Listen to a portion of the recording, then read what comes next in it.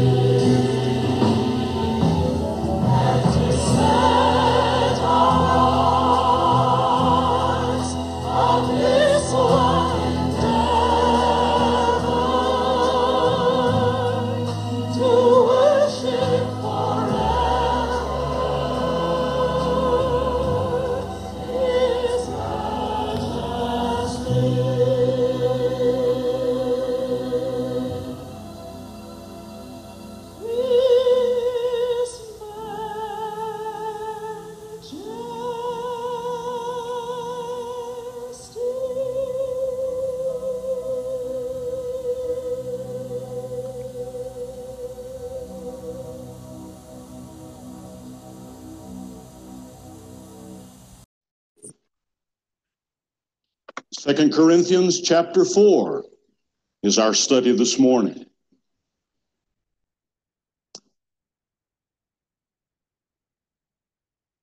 Supervisor in a mental institution was making his rounds, meeting some of the inmates. He asked this one guy, "And what is your name?" He said, "Abraham Lincoln." The supervisor went on his way and a few hours later came back. And he said to that same individual, "Now, what did you say is your name?" He said, "George Washington." The supervisor scratched his head and said, "But I thought I understood you to say it was Abraham Lincoln." The man replied, "But that was by my first marriage." Every sane, thinking person who knows his name is acutely aware that there must be some dramatic and definite changes in the society in which we live. All kinds of programs, philosophies, and political maneuverings. But the only answer to the problems in America is the change that Jesus Christ will bring to the hearts and lives of people. It's not enough just to put a new suit on a man or a new dress on a woman. There must be a new person in that suit and in that dress. As we study this fourth chapter, I find here some principles as to how you can change your world. Or if you want it to be a little more scriptural, how to be fruitful, or the price of being a soul winner. All in verses 1 through 6. If you are to change the world in which you live, you must be consumed with the message of God. That message is found in verse 3, verse 4 and 5. The gospel of the glory of Christ, who is the image of God. For we do not preach ourselves, but Jesus Christ as Lord. Clearly, the message is that Jesus Christ is God, and that through his death and resurrection, he must be made Lord of every life. Paul opens this paragraph by saying, "Therefore, since through God's mercy we have this ministry, we do not lose heart." Confesses that he is unworthy, but also he states that whoever God calls and commissions, God will be adequate for whatever pressures and even the persecution that he must face. In verse 2, Paul says that we must keep the message pure. Rather, we have renounced secret and shameful ways. We do not use deception, nor do we distort the word of God. The message of Christ, the Son of God, who is Lord, is a message that must be given from sincere lives In no way must any of us be underhanded, or as Paul says, distort the word of God. The original language is the word that we translate adulterated, which means that you add to or take from. Paul says we have not adulterated the word of God. We have not taken from it, nor do we add to it.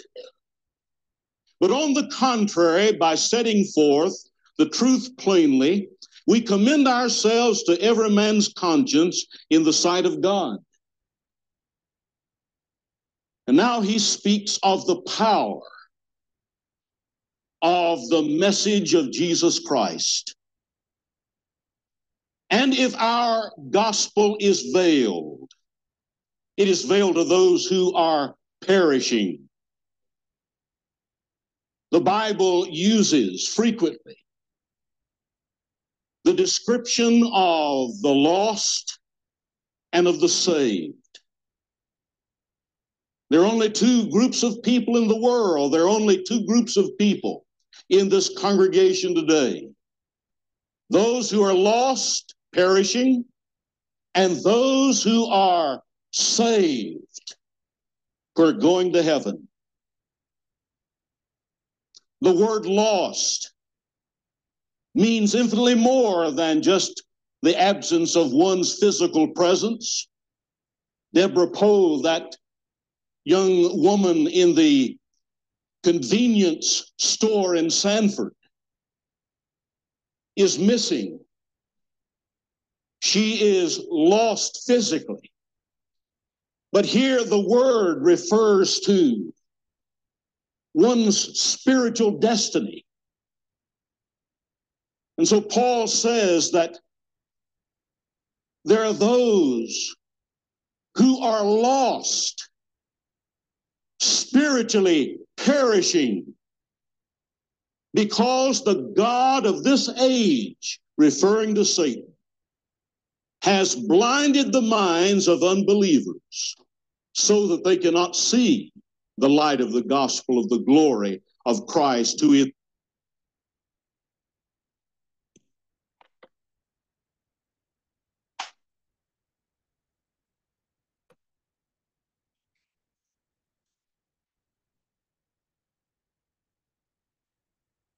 weakness. And he designs, as we read there in the earlier chapter, devices or schemes to keep us in this lost, blinded condition. This doubt. When a person grows up with a low self-esteem, does not know how to love or to trust their parents, so many times Satan uses this to blind an individual in unbelief. Many times Satan uses deception. Oftentimes that deception has been religion.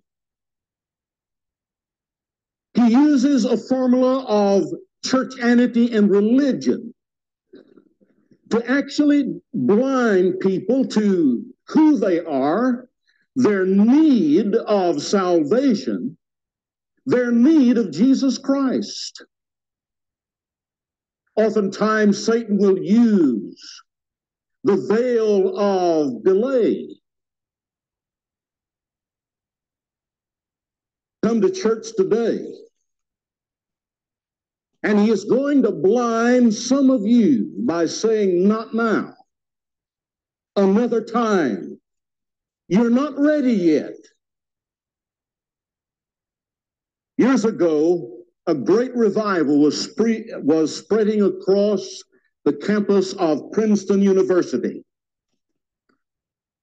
A young man got under conviction. His name, Aaron Burr.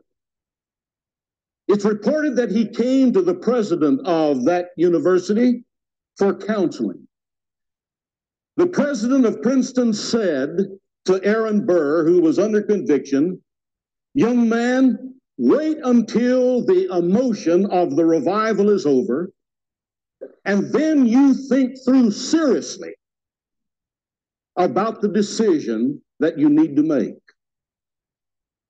Those who knew Aaron Burr reported that never again did he sense a need nor talk to anyone concerning his need of salvation. Again and again, the devil uses the veil to blind people as to their need now of accepting Jesus Christ. Of you today. Drawn emotionally, some of you are attracted to the truth of the gospel of Jesus Christ.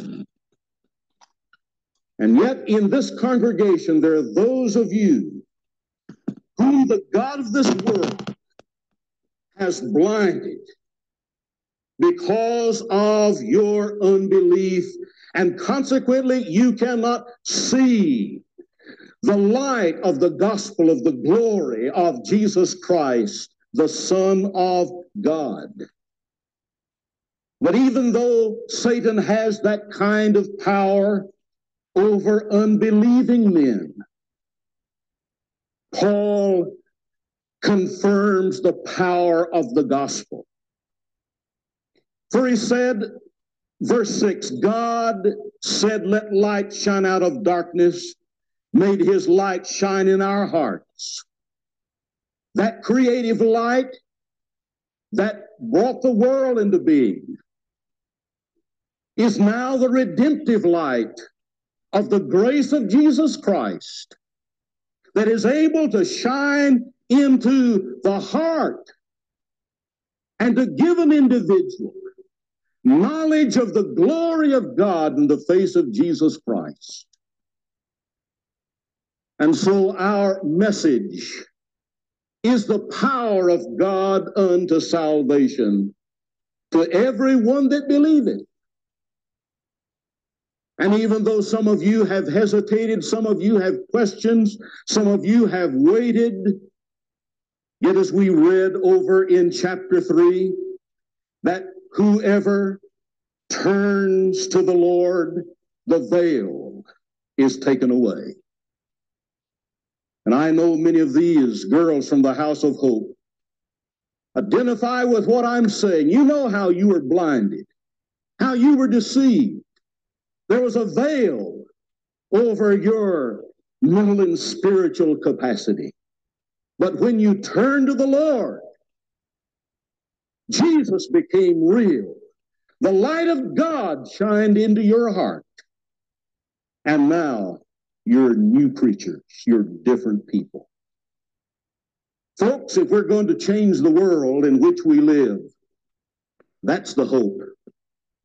That's the only message. It's not found in man's philosophies or in politics, but it's found in the power of the gospel of Jesus Christ. One morning in Salida, Colorado, 7-year-old Bonnie Bullock came to breakfast as usual. As she sat down to eat her cereal, she saw her picture on a milk carton. She told her foster parents, that's my picture. And through the court investigation, they discovered that she had been taken from her father's custody in Tampa, Florida in 1983. But when she saw the picture of herself, she was returned to her family. And folks, in the gospel of Jesus Christ, you'll see yourself. God loves you. You'll see the need of your life. And through the light of the gospel, you will see the face of Jesus and discover the reality of God. And so it is, you will be brought in to God's family. Secondly, if you're to change the world in which you live, you must be committed to the method of God. And what is the method of God? Look at verse 7. But we have this treasure in jars of clay to show that this all-surpassing power is from God. So what is God's method for changing the world? What is God's method in making effective the message of Jesus Christ? As you well know, it's not in bigger church buildings, bigger budgets, greater organizations of our people. The answer is not to be found in any human being, no matter how well educated and talented he may be. The answer to the world's ills, the way in which your world can be changed, is through the all-surpassing power that is from God. And look at the expression of how that power is manifested down there in verse 11. So that his life may be revealed in our mortal body. For the world to see Jesus. So that the word of Christ, which we preach and testify and live, may become effective. The world has got to experience the power of God in our lives, in our mortal bodies. Testimony to show that this all-surpassing power is from God and not from us. We're hard-pressed on every side, but not crushed. Perplexed, but not in despair. Persecuted, but not abandoned. Struck down, but not destroyed. We always carry around in our body the death of Jesus. Paul says, God has so worked in my life and in the circumstances of my life that he wanted to show the absolute insufficiency that's in me and to reveal the total sufficiency that's of God. First that, and that's the reason that we make so little impact on the world today. Paul is saying what matters is not who I am, but who God is. Paul says, in fact, God has used all these experiences to strip me of my self-sufficiency, that I, through my mortal body, might show that the sufficiency is of God. Be more than just a Sunday morning sermon. If we want the world in which we live to change, then we must experience the power of the Holy Spirit. Us at our best are nothing in God's sight. We cannot compete with the world, with television, way in which the message of Christ is going to change the lives of people is for the supernatural power of a living Savior to flow through our lives, convincing people that Jesus is who he says he is and that he can do what he has promised. Now, if you really believe in the method of God, which is the power of the Holy Spirit, you're going to have to return to the pattern of the early church. Then instead of having banquets and playing ball and doing all those other things, the church again and again found itself on its knees in prayer, asking for the filling of the Holy Spirit. And so the message of God is Jesus is God the Savior.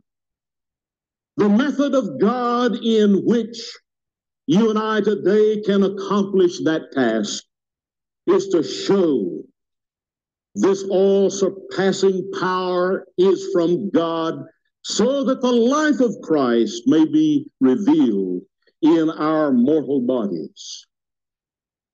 As we come to the next paragraph, verses 13 through 15, if we are to change our world, we must also be compelled by the motive of God. What was the secret of Paul's ministry? What was the secret of those early Christians? What is the secret today of those who are fruitful and winning people to Christ? What is the secret of churches today that are impacting the world with the gospel of Jesus Christ? Here's the motive. Look at verse 15. The grace that is reaching more and more people may cause thanksgiving to overflow to the glory of God. God's purpose in the world is that more and more people will respond to his grace, and this brings thanksgiving to the glory of God our Father. There's no other way that you can cut it. As you look at the New Testament, you will find that the secret of these early Christians is the fact that they recognized that the world was the field that they needed to harvest. That men everywhere, more and more, may come to experience the grace of Jesus Christ. How can you and I fulfill God's purpose? How is it that we can be so motivated in our lives that we can change the world in which we live? In this paragraph, Paul lays down some of those principles that must be adapted to our lives if we are to change the world. First of all, he says that we must die to ourselves. Back there in verse 12, that's what he's saying. So that the life of Christ may be revealed in our mortal body. So then death is at work in us, but life is at work in you. Paul was saying there is a price to be paid for the message, for the method, and for the motive of God in this world. And that price is that I must die to myself and allow Christ to be preeminent. George Mueller, who is used of God in feeding thousands of orphans in England, was once asked, Mr. Mueller, what is the secret of your phenomenal success? And George Mueller replied, there came a time in my life when George Mueller died, utterly died. He died to all of his selfish plans and ambitions. And when he died, Christ came to live through him. That is my secret. Folks, in this day of easy living, in which we try to make following Christ a matter of personal preference and convenience, the Word of God teaches, Paul is our model. The only way in which God's purpose can be carried out in this world of ours is for many of us to come to the place in our lives that we die to ourselves and we allow our plans and our ambitions to be secondary to the purpose and the call of God, that men might be saved through the grace of God. Oh, today there needs to be a crucifixion in all of our lives. Instead of what I want and what pleases me and the pleasures and the comforts that I have, to be willing to say in this desperate day in which we live, my world must change. But that change begins with my dying to my selfish ambitions and plans.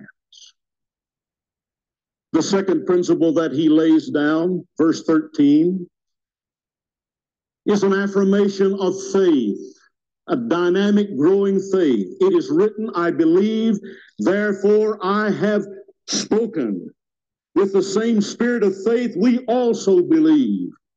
And so Paul says, not only must I die to myself, but I must believe in the person and the power of Jesus Christ. In the third place, he says there must be confidence in a glorious hope. Verse 14, because we know that the one who raised the Lord Jesus from the dead will also raise us with Jesus. And so as we die to ourselves, as we day by day believe in God and his word, then we live for tomorrow, the hope of the resurrection of Jesus Christ. Verse 15, he lays down the principle of self-forgetfulness. As he says, all this is for your benefit. Paul is not thinking of himself, any advantage that he has, but for the benefit of those who have received his message. Someone expressed that truth in the words, I counted dollars while God counted crosses. I counted gains while he counted losses. I counted my worth by the things in store, but he sized me up by the scars I bore. I coveted honors and sought for degrees. He wept as he counted the hours on my knees. And I never knew till one day by grave how vain are the things that we spend life to save. If your world is to be changed, then you and I must come to deny ourselves, to affirm our faith in a miracle working God, to live in confidence of the hope which the resurrection of Jesus will bring, and to give ourselves to a self-forgetful lifestyle that will indeed impact the hearts and lives of others about us. In the fourth place, if you're to change your world, then you must be compensated with the might of God. Therefore, we do not lose heart. Though outwardly we're wasting away, yet inwardly we're being renewed day by day. The other day I was studying the church membership roll, and once again I was struck deep in my heart with the absenteeism and the apostasy of more than half of the people who claim membership in this church. You are aware of the spiritual dropouts in your Sunday school class. There are folks with the slightest provocation who use that as an excuse to stop coming to Sunday school or to stop coming to church. And consequently, there are those who have lost heart for one reason or another. In contrast, Paul says, we do not lose heart. How is it that a person can keep on keeping on, regardless of personalities, regardless of conflicts and problems and pressures in life or in church? Here's the answer. He says, inwardly, we are being renewed day by day. You see, the answer is for each of us and for us to teach others how to walk with God day by day. Through that daily inward renewal that comes through scripture reading and prayer, so it is that inwardly we're strong, even though outwardly the body may be tired, there's disease, there is aging, the aging process. No matter what happens outwardly, you can stay faithful to the Lord. You will not lose heart if you will be compensated with the might of God in your heart through the resources that Jesus Christ gives. Seriously, are you here today just to hear a sermon? Or do you recognize that your world must be changed? The business world, the professional world, the political world, the domestic world, the athletic world, wherever you live and go, whatever you do, folks, there is the need of people being changed. It'll come about when you and I are consumed with the message of Jesus, when indeed our hearts and our lives recognize that the way to get it done, the method, is by the power of the Holy Spirit and not within ourselves. When the primary motive of our lives is to see more and more people receive the grace of Jesus and bring thanksgiving to the glory of God. And as we daily find new strength, are replenished by the resources that God makes available to us, so it is. The Lord will use you to be fruitful. He will use you to change the world in which you live. Let's pray together. With every head and heart bowed before the Lord Christ, I've spoken this morning to some of you, members of this church, who are discouraged. Some of you have wanted to give up. You have lost heart. If you go back, more than likely, it's because your walk with the Lord has not been what it ought to be. How many of you today need to reestablish that daily quiet time? How many of you need to commit yourself to be more faithful to your church that you might be renewed within? Make that decision just now. There are those of you who are here who know Christ, but you have not identified yourself with the people of God. You've not really gotten out of the grandstands, down on the playing field, to become a part of God's family. Why don't you today, as we sing in a moment, just get up and come and say, yes, by God's grace and through the leadership of the Holy Spirit, I want to come and pledge myself to be a part of this church which is committed and working and proclaiming a message to change the world.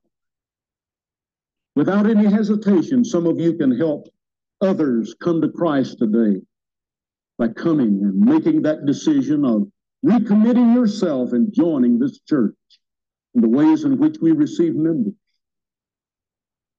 But the greatest need this morning is for some of you who are in church. But the devil came to church today, and he's blinded some of you. He's put a veil over your mind so that you hesitate to receive Jesus. Some of you today need to be saved, and the only way is for you to turn to the Lord and let God take that veil of doubt and sin away from you, that you might indeed experience the light of the face of Jesus Christ. Why not right now, there? Say, Lord Jesus, I don't understand it all, but I turn to you in faith. Thank you that you love me, that you died for my sin. Lord Jesus, come into my life. I turn to you. I will follow you.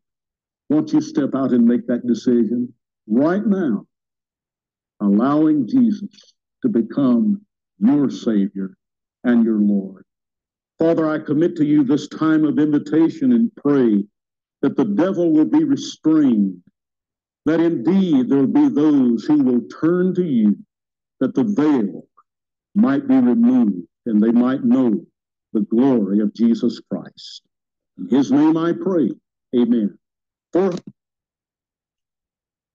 number that we sing, as we sing Just As I Am, without any hesitation, won't you move out from the balcony, from the lower floor, as the Spirit of God has worked in your life to make that decision. Let's stand.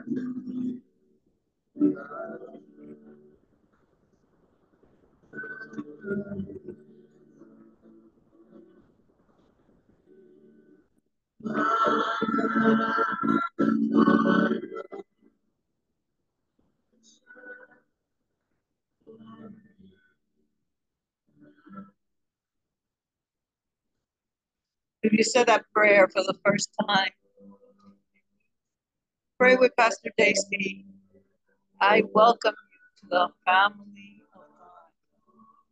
If you did say that prayer, please send us a message and let us know that you accepted Jesus today.